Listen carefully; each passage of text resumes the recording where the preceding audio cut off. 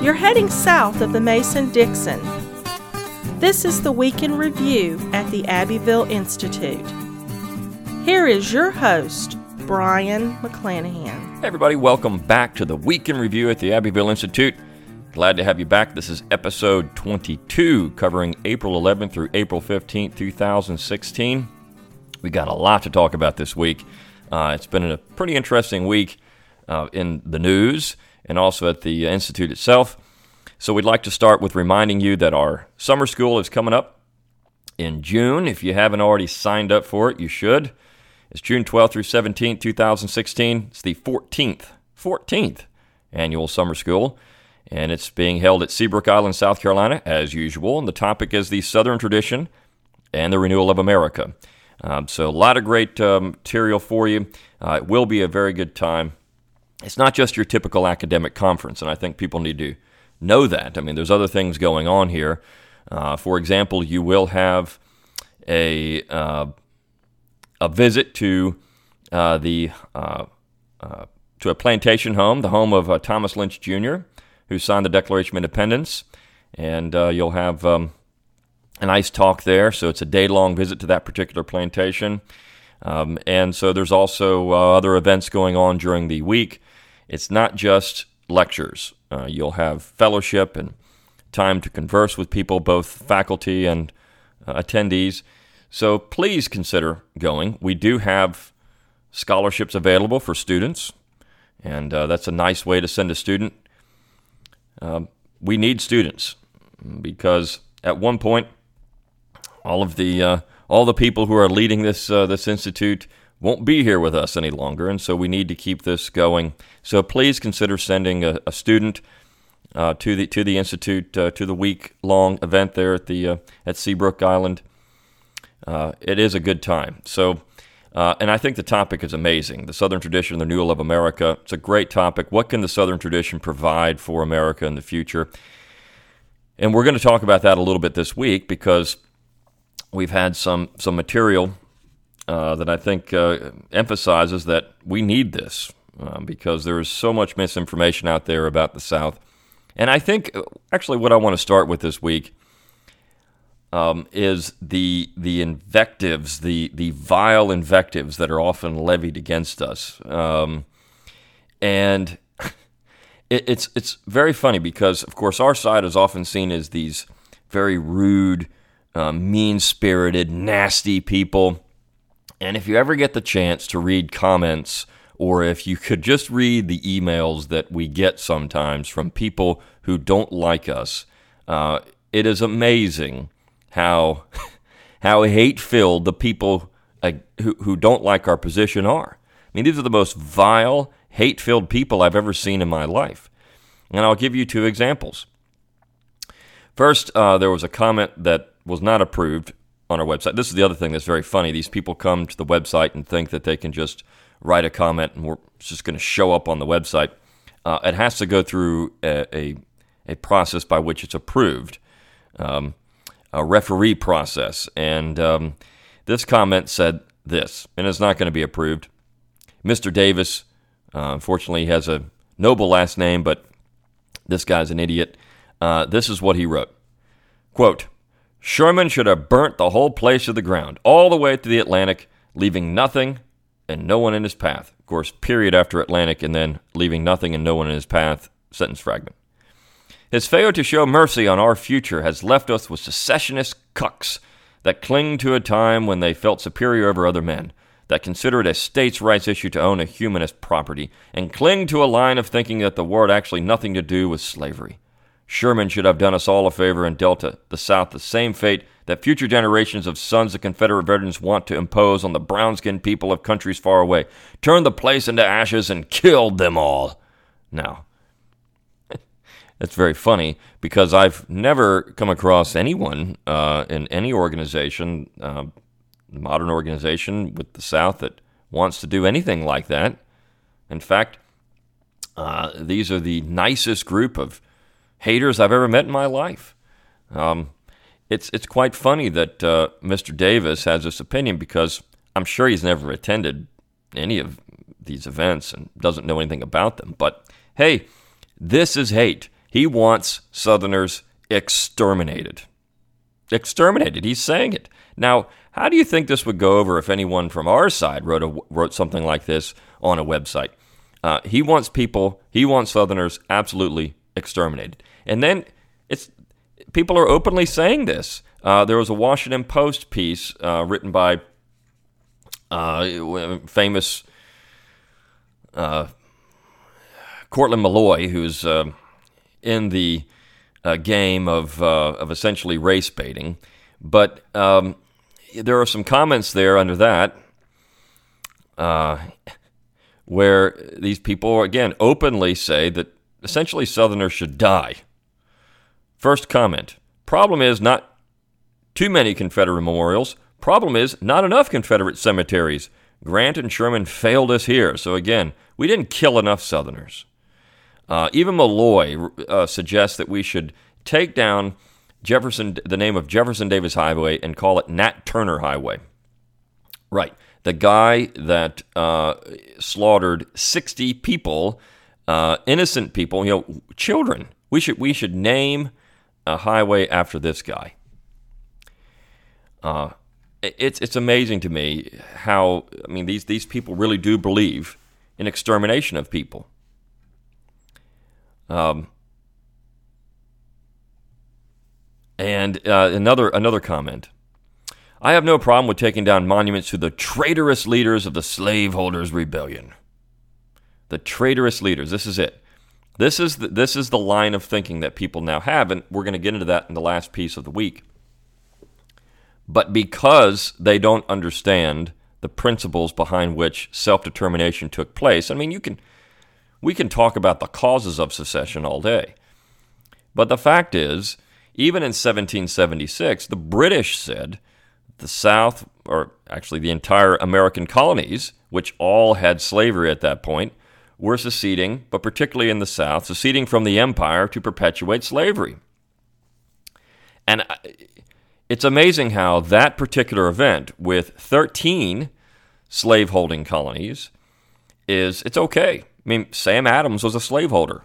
Benjamin Franklin, at one time, owned slaves. Now, of course, Franklin changed his tune and started supporting petitions, abolitionist petitions.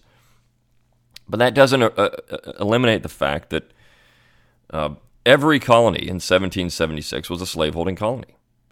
It doesn't eliminate the fact that the British said that one of the main reasons for the war was slavery.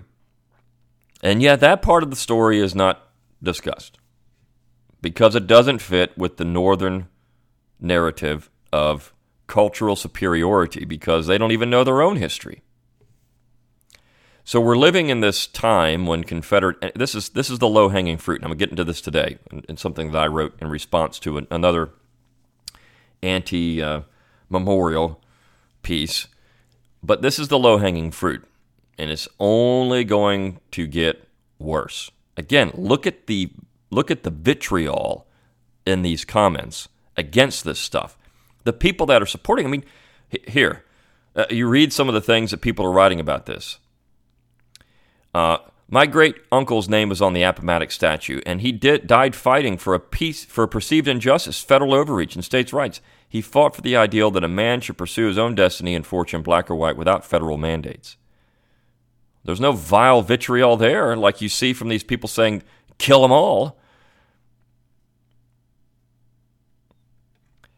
And generally, that's what you find. People are saying, well, look, in this particular piece in the Washington Post is talking about a statue that's in Alexandria, in the middle of Washington Street.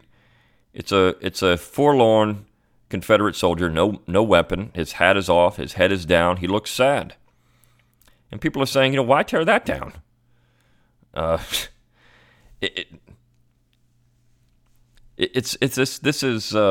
This is nothing more than a cultural pogrom against the South.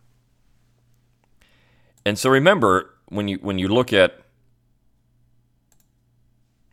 these things, and you see that the other side is so mean-spirited and hateful. They really are. It's amazing to me how the side that wants to keep these things up, how the side that's supporting these monuments, there's no hate, there's no invectives, there's nothing. It's just we want to remember our ancestors. We want to remember the cause of self-determination. Because really, at the end of the day, now, to most people who look at these things, who aren't offended by them because they exist, this is what they think of. It's a cause of self-determination. It's against them. And I think the point of traitorous, this is what we have to start thinking about. So we're going to talk about that in a couple pieces, but this is where we have to fight back. When people call these Southerners traitors, they do not understand American history at all. So that's where we have to fight back. So let's start with our pieces. First, a nice uplifting piece. The first piece of the week was by Tom Daniel. He always writes such nice, pleasant stuff. And the title of the piece is American Music is Southern Music. And he's exactly right. American music is Southern music. And he talks about the television reality show or reality television show, singing competition, American Idol, which wrapped up a couple of weeks ago, or last week actually. And he mentions that there are 15 winners of American Idol. And he says 3 are from North Carolina, 2 from Alabama, 1 from Texas, 1 from Arkansas, 1 from Missouri, 1 from Georgia, 1 from South Carolina, and 1 from Mississippi. 11 of the 15 winners were Southerners. And then he says, wait, it gets worse. And he says, when you add all the contestants who came in second place, then you have 19 out of 30 finalists representing the South. And of course, in this last season, 5 of the top 6 finalists were from the South. And he says, in fact, there were only 2 seasons out of all 15 that did not have at least one Southerner in the finale. So he points out that the South really dominated the show. And that this is something that Northerners can't stand. And then he has a very interesting statement. The Southerners keep slaughtering the competition and the music shows because all the music belongs to us. What is rock and roll is a blend of country music, rhythm and blues, and black gospel. The first rock and roll star was a kid named Elvis from Tupelo, Mississippi. The Southern singers are able to recreate that historical blend of their own authentic Southern sounds, while the non-Southern singers are only able to offer up a distant copy. The Yankees sing from the surface, while the Southerners sing from the heart. And it's easy to hear the difference.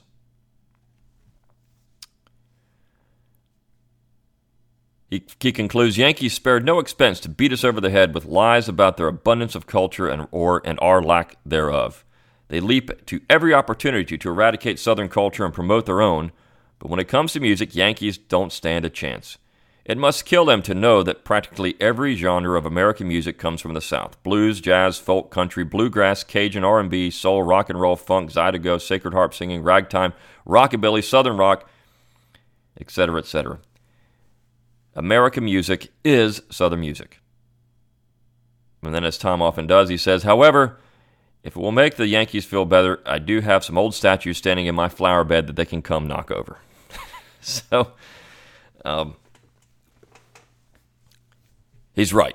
You know, this is something we do try to promote on the website, and the next piece is also that particular way, that there really was a vibrant Southern culture, even to this day. This idea that Southern culture was backwards and did not exist, even Southerners perpetuated this myth at times, that there was nothing there, that the North was the only cultural bastion in the United States. It's just completely hogwash. It's preposterous.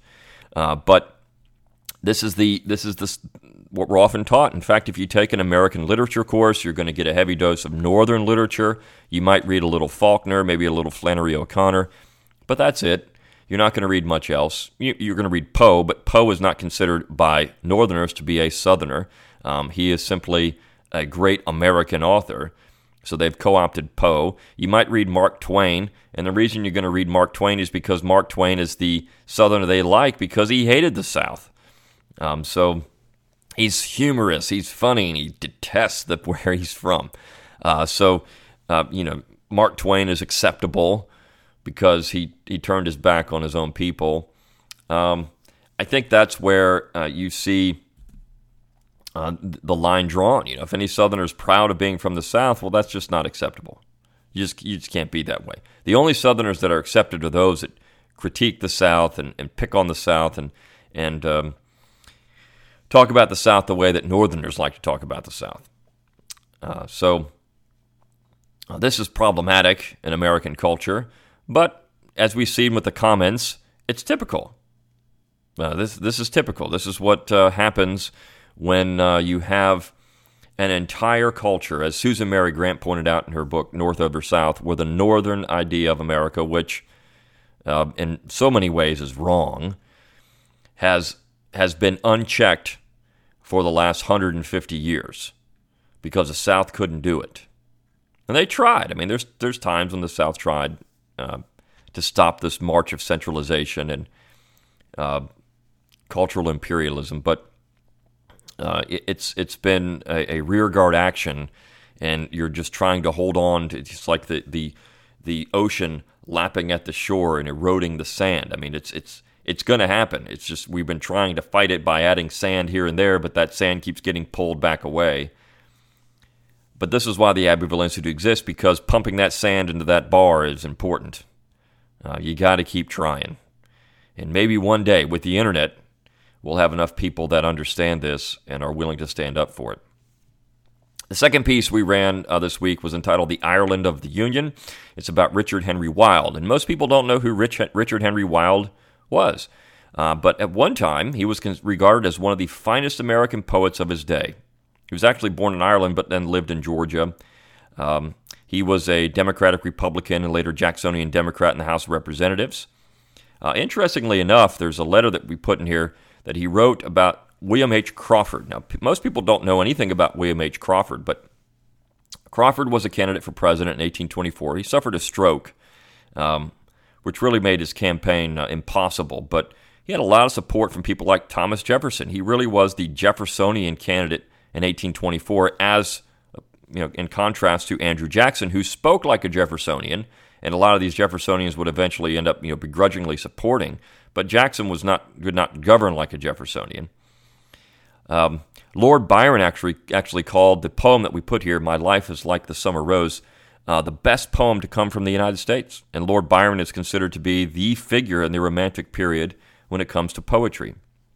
But Wilde was really a Renaissance man. He was a poet, a student of law. In fact, he taught law at Tulane University, an astute social and political critic. And the thing that's interesting about Wilde is that he already considered, after 1824, in 1825, he said, "The South is the Ireland of the Union," and the game was rigged in Washington, D.C. He saw the two parties as one at that point, and what they wanted to do was enrich themselves at the expense of the Constitution. He wrote this in 1825. 1825.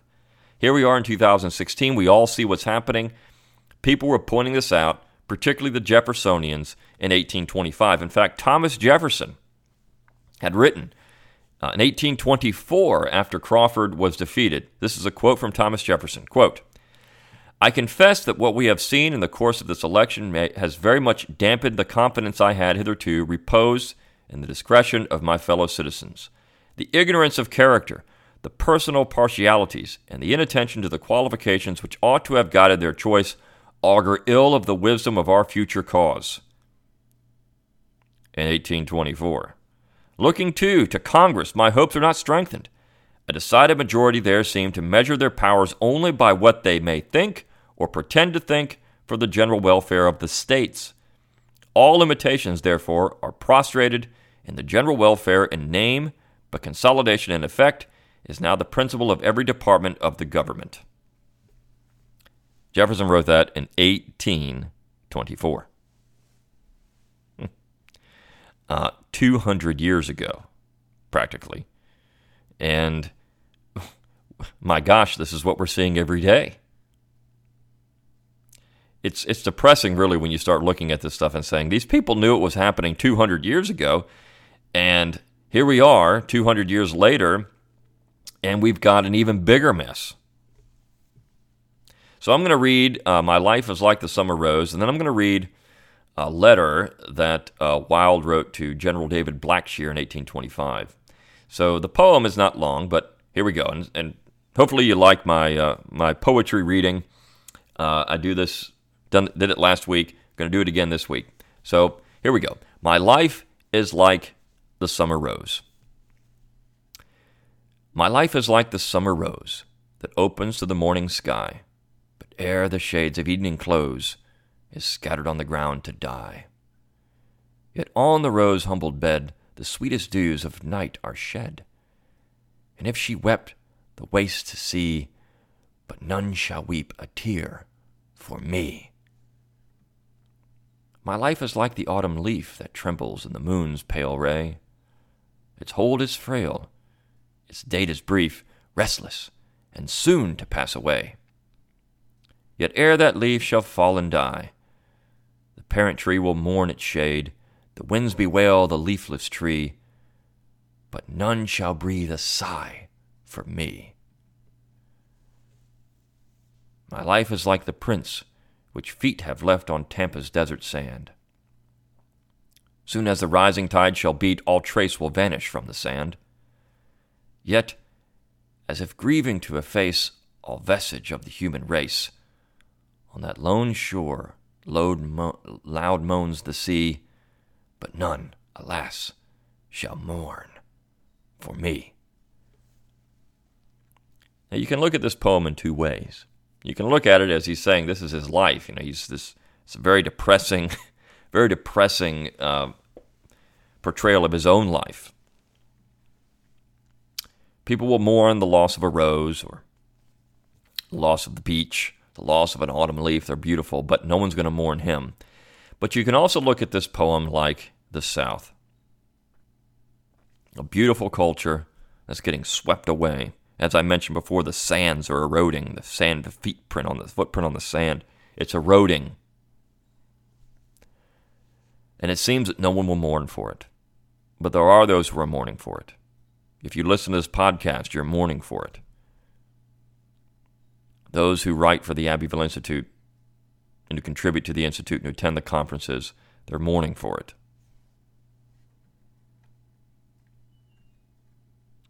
The South is like the summer rose. Wilde also wrote a letter to General David Blackshear in 1825, and this is what he wrote. From what you have already heard, you may well imagine we have fallen on evil times. Again, this is 1825. There is no hope for the Republic during the next 4 years. The presidency of John Quincy Adams is what he's referring to. If it outlives that time and has strength enough remaining to shake off its doctors and its diseases, its constitution may be restored. But I have my doubts. So insensible to everything but the promotion of their own selfish views of interest or ambition are many of our public men of the present time. So open and blushing the traffic and influence which we have seen established, that either they must be signally punished or the people will lose, nay, must have already lost all belief in political honesty, and consider all difference of party as a mere pretext to cover the struggle of office between outs and ins. He wrote that in 1825. That's exactly what it is today.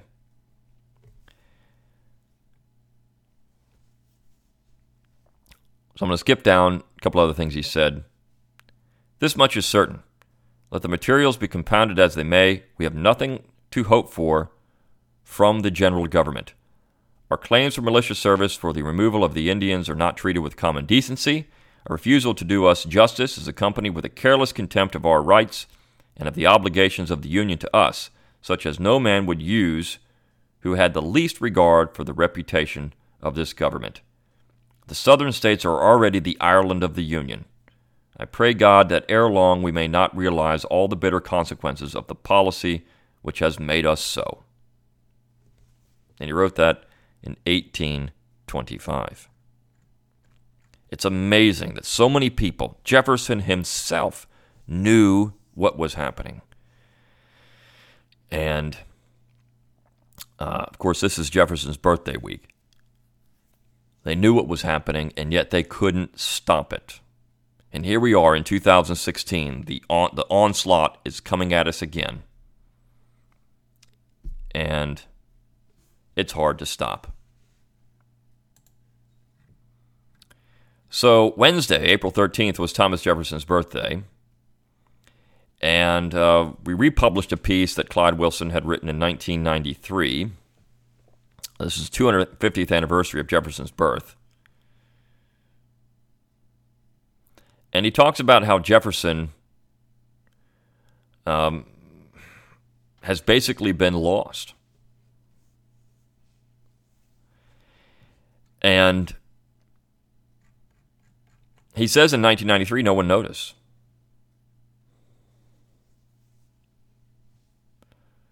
And he says, we did have, of course, President Clinton's inaugural journey from Monticello, though it's hard to imagine anything further from the true spirit of Jeffersonian democracy than the motley crew of socialists, spoilsmen, image manipulators, and foreign agents who make up the present leadership of the Democratic Party.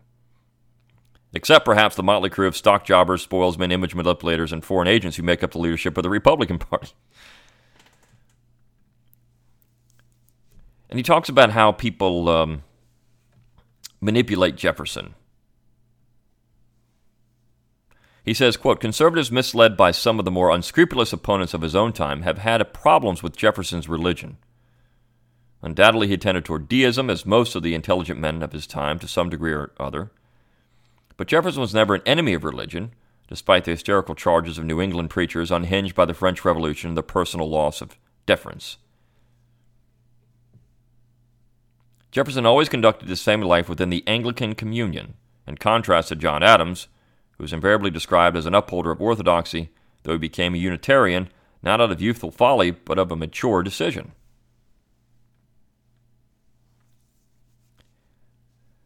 Likewise, Jefferson's educational system has been praised and condemned as the progenitor of our modern public school establishment. But the debased system we have comes from Prussia by way of New England reformers Horace Mann and John Dewey. Its rationale is egalitarian and regimented progress. The goal of Jefferson's proposed educational system was excellence and the rescue of talent from obscurity for the good of the Commonwealth. Which is true. The process, whereas New Englanders took over the Jeffersonian mantle, the process reached culmination in the 1850s when a new party stole the name of Jefferson's party, Republican, to cover a platform of business subsidy, abolitionist agitation, and Puritanism, all the things that Jefferson abhorred. It would never have occurred to him that his own personal philosophical position could be employed by very different men as an ideological juggernaut to coerce his fellow citizens by federal force. Jefferson, the public man, led and reflected a public consensus, not an ideological program. It was very clear to his own generation and the subsequent generation or two, and those parts of the country that followed him, what that consensus was. Jefferson and his friends came to power in opposition to the economic and moral imperialism of Hamilton and his friends, a program of taxes, manipulation of the economy for the inevitable benefit of a few and the burden of the many, moral dragooning of the population, and involvement in foreign power politics. It was this threat that Jefferson and his friends put down and kept down for half a century, the happiest era of the Union.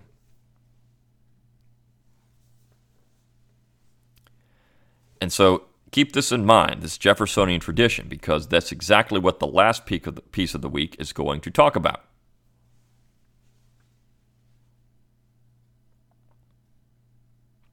This was the platform of Jefferson, the leader who postponed Hamiltonian calamities to the Republic and who was loved by the preponderance of the American people in his own time and long after. It is that Jefferson we need and who is our greatest asset against high-handed elites who oppress the people in the name of equality and popular rule. It is that Jefferson who said, quote, there is a natural aristocracy among men. The grounds of this are virtue and talent. And, quote, I am not among those who fear the people. They, and not the rich, are our dependents for continued freedom. And to preserve their independence, we must not let our rulers load us with perpetual debt. We must make our election between economy and liberty, or profusion and servitude.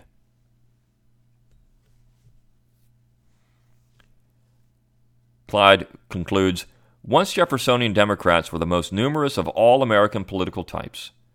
During the second half of the 20th century, they have scarcely been heard from. Yet, in my opinion, There are, out there, in the hinterlands, millions of us waiting for a reassertion of the principles of 1798 and for another revolution of 1800. But alas, we wait in vain for another Jefferson to lead. And we are still waiting in vain. Thursday, well, let me back up. There was also another piece that was published on Wednesday by yours truly. And this has to do with a piece I talked about last week that I wrote entitled At Arlington about James Ryder Randall. The man who wrote that piece, Christian McWhorter, who I misstated was James in the last podcast and in the piece, wrote a reply. And so I replied to his reply, and he refused. He updated his post on it that he refused to engage in this because I don't think he could. His excuse was, well, I see where this is going to go, so I'll let McClanahan have the last word. Yeah, because he couldn't respond, and he couldn't win. So I'm gonna go over this because this is pretty funny. Now, the piece is that I'm talking about here was something he wrote for Time Magazine. Actually, he wrote it for the History News Network, which Time Magazine picked up. And it was about Maryland, My Maryland, the state song of Maryland, which is now under attack, just like every other thing is under attack in the South, that has anything to do with the Confederacy. And it's important to note why it's under attack. They're using the charge of race or slavery, but in reality it's something more. And I think this is what it's being shown openly. This is what it's about. When you hear people say, we need to get rid of this stuff because it's traitorous, this is the point. It has nothing to do with race and slavery. That's just a cover for what they really want to do. So McWhorter begins, he wonders in his piece when the neo-Confederate crowd would respond to his article. So it only took him one sentence to use that tired pejorative neo-Confederate to try to undermine my position and everyone else's position who opposes him. To people like McWhorter, anyone who disagrees with the modern program against all things traditionally Southern has to secretly pine for a return to the 1860s. And then he questions my research skills because I misstated his name, which I'll get into in a minute. But that was the one mistake in my piece. So then I go into all the mistakes in his, and I've attached, his piece in mine. So going out there and look at it, it's quite interesting. So he takes issue at one point in his piece with my labeling him and mine a Lincoln apologist by arguing that he barely mentions Lincoln in his article. Now, this is disingenuous. In fact, I say that his real problem in his entire rebuttal is reading comprehension, consistency, and honesty. So this is being very disingenuous, because according to his byline at Time, McWhorter is an assistant editor for the Papers of Abraham Lincoln and editor of the Journal of the Abraham Lincoln Association. He also uses Lincoln as his avatar on his blog. I think that constitutes a Lincoln apologist, even if you don't mention Lincoln in your article. It's clear this is your hero. From here, McWhorter jumps into a discussion of the term dissident. If you listen to the last podcast, this is what he calls the song. It's dissident. This is why he opposes it. It's dissidence. It's dissidence. You can't have dissidence. That's bad. And so he says, he argues, this is what he says. The term dissidence is often used to describe opponents of authoritarianism, but then he contends that obviously wasn't my meaning in the article. Really? To whom was it obvious? If you're using the term dissident in relation to Maryland, My Maryland, and then you complain the song is pro-secession, that's dissidence. I don't know what definition he wants to use. It's what magical and hidden definition he's using. Maybe he needs a thesaurus or a dictionary. I mean, this would come in handy, I think. Then he states that I suggest all this action, meaning dissidence, is good. And again, reading comprehension is a real problem here. I actually wrote that it seems dissidents are those usually on the right side of history. And I'm not understanding when usually became synonymous with all. I mean, I can say that Lenin was a dissident, but he's not a good guy. Of course, we can find examples of when dissidents are no good, particularly when it comes to the left. They're usually the bad dissidents. But the real crux of his argument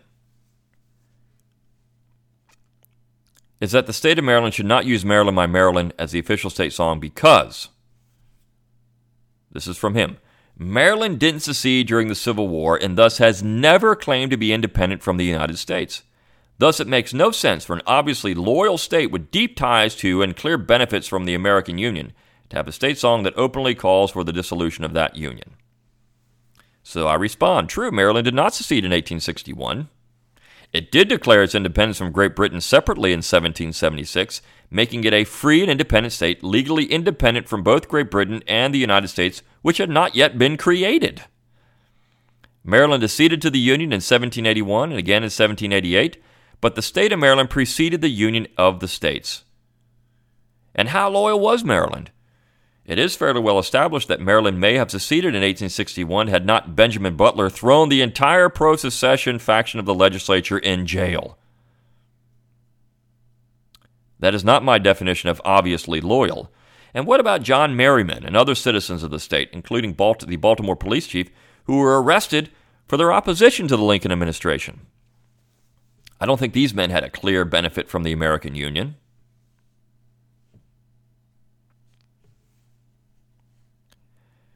McWhorter then claims that I argue the Confederacy had nothing to do with slavery. I never said that. I don't think you can say that. But again, reading comprehension would come in handy. I said I would agree that Maryland, My Maryland is pro-Confederate and pro-secession. Randall openly advocated Maryland secession, but pro-slavery. Not a word of the song is dedicated to the institution, which is true. McWhorter's illogical fallacy is that because it's pro-Confederate, it's pro-slavery. This is just illogical. Randall only penned the poem in response to the federal invasion of Maryland. How is that a defense of slavery?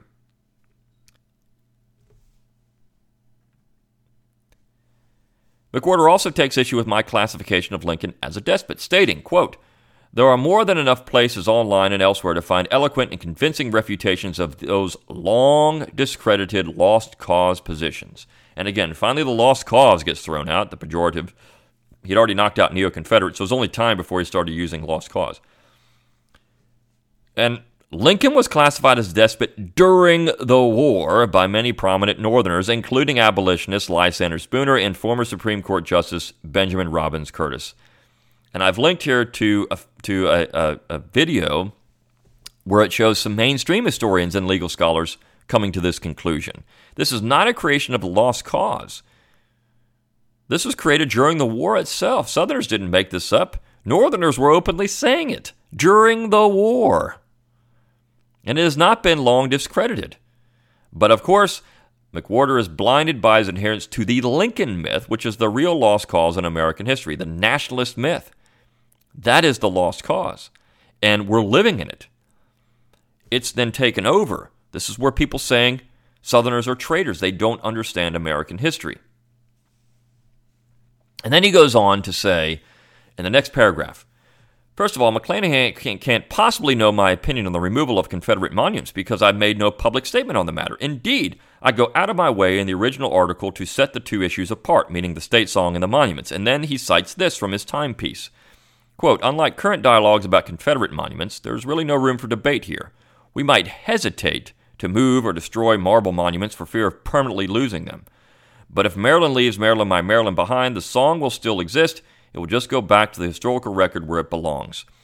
But what he doesn't do, he fails to mention when he says, well, I set the two issues apart. I've made no public statement on the removal of monuments.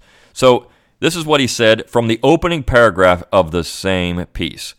Yes, after decades of failed attempts, we finally have a compromise that might work, replacing the original 1861 lyrics by James Ryder Randall with a milquetoast but inoffensive, that should be a sick, they're basically the same word, again, thesaurus, 1894 rewrite. It's a big step and part of the broader movement to remove, replace, or recontextualize public displays of pro-Confederate or lost cause memory across the nation. It's a big step and part of the broader movement to remove, replace, or recontextualize public displays. Up to this point, these efforts have paid more attention to monuments and building names, but Maryland, My Maryland certainly deserves such scrutiny That is only setting the two issues apart by about 500 words. Now, hesitate is the key word in the first. He's saying, well, we hesitate. A hesitation is a pause before an ultimate action. The action in this case being the purging of Confederate symbols. And I've seen no such hesitation on the part of anti-monument people. It can also mean a reluctance to do so, but from his opening paragraph, it's clear McWhorter is not reluctant to take part in a, quote, broader movement to remove, replace, or recontextualize public displays of pro-Confederate or lost cause memory. That is a public statement on the issue. And by the way, the original title of the piece when it ran at the History News Network was, What Took Maryland So Long? And I'm sure he didn't write this. The History News Network wrote it, but still, get rid of this traitorous song. Traitors. We have to get rid of the traitors. The traitors to what? What are they traitors to? This mythical union that has a certain geographic size? It has to be this size. The union has to be this big. And if it's not that big, then it's not the union.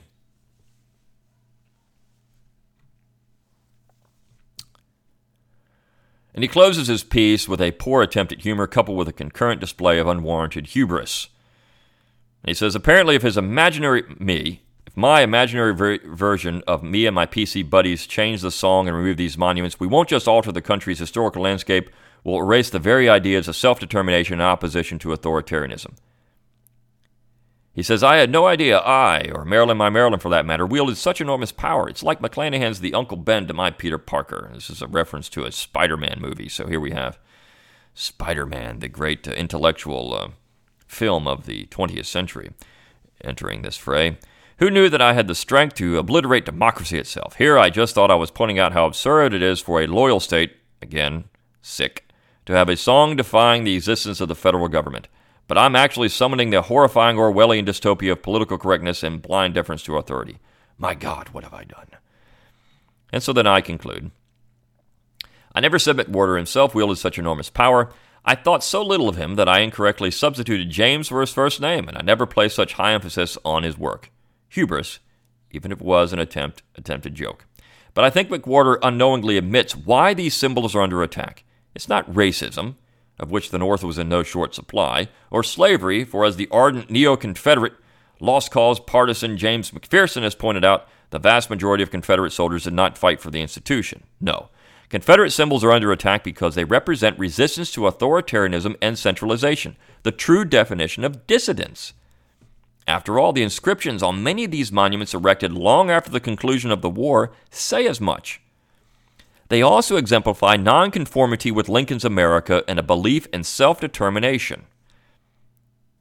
By default, removing them finally, permanently, and shamefully confers the slander of traitor and treason to their cause, the same cause which created the American states in 1776. You will be assimilated. McWhorter openly takes issue with Maryland, my Maryland, because it is dissident. Even if he wants to, he cannot alter the definition of the word or his original line of attack. And if ultimately McWhorter's piece is an example of the current political climate, and as such should be discussed and refuted. Confederate symbols and monuments are the low-hanging fruit for the modern PC crowd. But what happens when they're gone? Where does the mob go next? No one can rightly believe that political correctness will end there. If they do, they're not paying attention. Simply writing Trump and chalk on a college campus is now viewed as a violation of a safe space. This is the silencing of opposition. It's the same thing that was happening in 1798 when the Federalists passed a sedition law trying to silence free speech so they could win an election. It is the silencing of opposition. It is the silencing of, quote, dissidents. And you look at what the invectives being used are. It's traitorous. These are traitors. It's treason. These are dissidents. They have to be assimilated. One of the comments of that Washington Post piece was, I know what we should do. We should name it Traitor Jefferson Davis Highway. You see, it's not about slavery, really. It's about opposition to them. And they can't stand it. because if that still exists, if this idea of states' rights or self-determination or local self-government still exists, they lose, because their entire platform, and I'm not just talking about Democrats, this is also Republicans, as Dr. Wilson pointed out in his piece, their entire platform is centralization. They lose. Now, the funny thing is, in his little piece, he had like 2 people comment on it, so he has about maybe 2 readers. I probably boosted traffic to his website by this thing exponentially. I did conclude by saying I'd recommend that McWhorter keep writing for Time.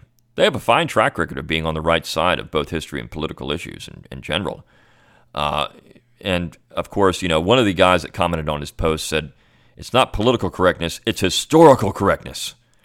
And McWhorter himself said that, I looked at the Abbeville Institute, and all they are is just a bunch of shrill Tom Woods and Tom DiLorenzo acolytes. Right. So I said, as you know, all of us, neo-Confederate lost cause Tom Woods and Tom DiLorenzo shrill partisans believed Lincoln's secret middle name was Adolf. And so I put the covers of Time magazine that had Hitler as Man of the Year and Stalin as Man of the Year. Great magazine to write for.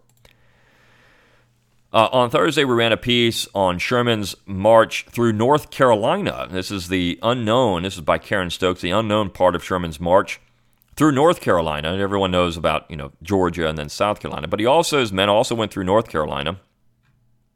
And somebody commented somewhere else that, again, Sherman, he was a good guy. He wasn't killing people, just taking property.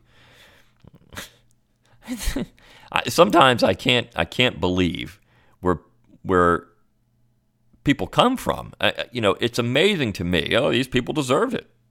And so I'm not going to go into a lot of detail here, but she put some very nice quotations from firsthand accounts as to what was happening in North Carolina. And Ms. Stokes is correct. There was a piece, a paragraph she put in here by a woman named Cornelia Spencer. And this is actually interesting because Cornelia Spencer wrote in 1866, "If it be asked why these have been presented and why I seek to prolong these painful memories and to keep alive the remembrances that ought rather to slumber and be forgotten with the dead past, let me reply that it is deliberately and of set purpose that I sketch these outlines of a great tragedy for our northern friends to ponder. The South has suffered, that they admit in general terms and add, such is war. I desire to call their attention to the fact that such is not war, as their own standards declare, that the career of the Grand Army and the Great March, brilliant as was its design, masterly as it was its execution, and triumphant as was the issue, is yet in its details a story for which they have no reason to be proud, and which, if truly told, if there be one spark of generosity, one drop of the milk of human kindness in northern breasts, should turn their bitterness toward the South into tender pity, their exultation over her into a manly regret and remorse.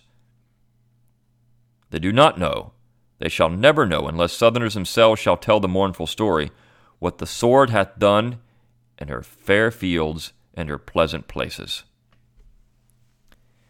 But I would say they don't care. Look at the comments. They don't care. The South should have been exterminated. These are traitors. Again, it's not slavery and race. It's that Southerners opposed them. They're traitors. There are Northerners who see the wrong in it, but it seems they're fewer and far between today. The last piece of the week is entitled, Is the Mississippi State Flag Anti-American? And is written by the president of the Institute, Donald Livingston. And this has to do with a story that came out a couple of days ago where there's a United States District Judge named Carlton Reeves, and he's considering a lawsuit brought about by Mississippi attorney Carlos Moore to rule that the state flag of Mississippi is unconstitutional because it is anti-American, meaning it symbolizes secession and slavery. So again, it's anti-American. In fact, this is what Judge Reeves said. He said, quote, "The Confederacy is anathema to anybody who lives within the 21st century. Essentially, because it fostered secession that is not American. It's anti-American because it was opposed to the United States." And again, geographic disposition. But we need to understand what it means to be an American. And so Dr. Livingston gets into this. Americans, there are two different visions of America. There's a Jeffersonian and Lincolnian America. And so he explains what the Jeffersonian vision is. For Jeffersonians then and now, the Constitution is a compact between sovereign states intended to delegate a few enumerated powers to the central government for their mutual benefit as distinct political societies. International law, a state acting in its sovereign capacity may lawfully secede from a federation it has joined. In the Lincolnian vision, however, the states are not sovereign political societies. Sovereignty is vested in the American people in the aggregate. Lincoln compared the states to counties in a unitary state. Just as a county cannot lawfully secede from an American state, so a state cannot secede from the Union. It was with this argument that Lincoln launched the bloodiest war of the 19th century, not to free slaves, but to prevent 11 American states from forming a federation of their own so as to free themselves from being ruled by a northern industrial ruling class seeking hegemony on the continent. And he says, if anyone is American, Jefferson is, and if anyone is an American, Lincoln is, yet their visions of America are incompatible. And then he asks which one is true. And Dr. Livingston goes on to say, the historical record of how the Constitution was formed overwhelmingly supports the Jeffersonian vision.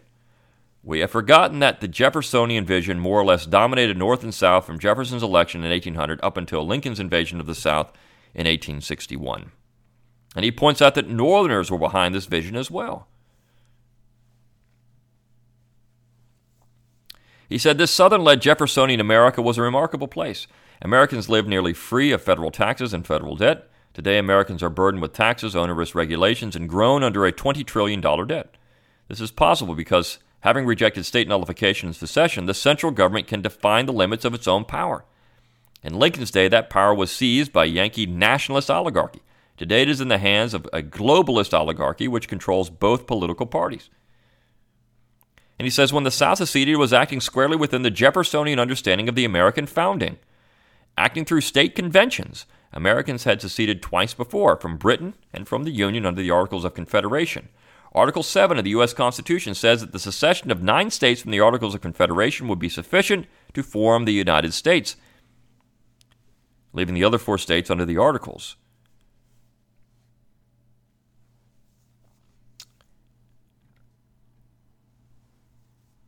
He says the peaceful division of the Union by the action of sovereign states was thoroughly American. It wasn't anti-American. It was the best solution to all the many problems confronting a clear dysfunctional federation of states in 1861, including the problem of slavery. Indeed, abolitionists had argued that secession of the North from the South would be sure to set slavery on the road to extinction. The Union had expanded to 4 times its original territorial size in only 60 years. It was simply too large in territory for Republican self-government.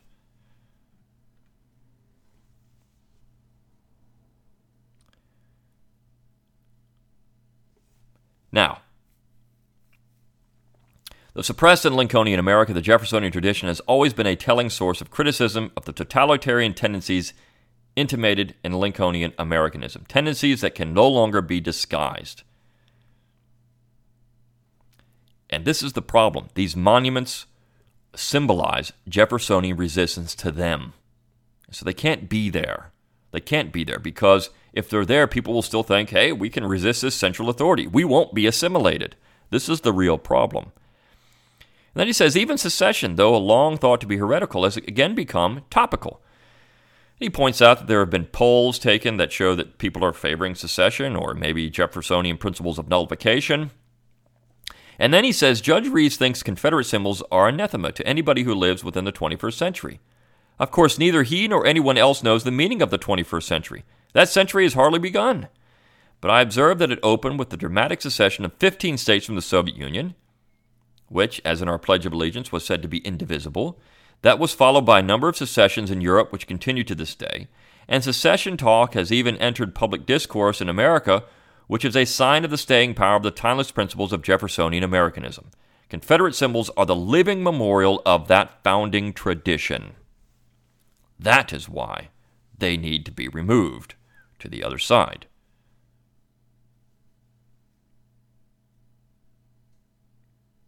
Mr. Moore, Judge Reeves, and our current ruling class have self-imposed blinders when they survey the American political tradition. They can see hardly anything but slavery and racism. It is one thing to have a just concern for wrongs done in the name of race. It is a pathological problem to be obsessed with those wrongs. Confederate symbols, Dr. Livingston concludes, express the timeless truth of the founding Jeffersonian Americanism. They were embraced by Northerners and Southerners prior to the Lincolnian Revolution. Many Americans today, from all sections of the Union, still view those principles as the noblest part of the American political tradition. That is why the Abbeville Institute exists. I say this every single week, but this is why it exists. We're here to try to perpetuate that tradition. Not only Southern culture, which is important, whether it's literature, music, art, we do those things, but it's also important to recognize that what can we get? What is true and valuable in the Southern tradition? And this piece hits that home. It is that spirit of self-determination, of small is beautiful. That is the Southern tradition that people all over the United States embrace. It's not just in the South. In fact, I would say sometimes Northerners are doing it better than we are today. If you look at green farming and self-sustaining agriculture and some of these things, which are really popular in places like California, really popular in California. I think that some people are doing it better. They just don't know what it is. They don't realize that is the Jeffersonian tradition. So please support the Institute. We exist on your generous contributions. We can't exist on our own. If you're so inclined, go onto our webpage. Go to memberships. Become a member. Less than $5 a month gets you a membership. And you can help us keep doing this podcast. And as our influence grows and as we get more users and more people visiting our website, we have to keep updating our online presence, and that does take money. It takes money to put on conferences. It takes money to do things that are of an educational nature. We need your support. So please contribute. And please, if you have anything you want to write, submit it to the Abbeville Institute website. Go to article submissions and submit something there. Help us explore what's true and valuable in the Southern tradition. We can't do it alone. Until next time, good day.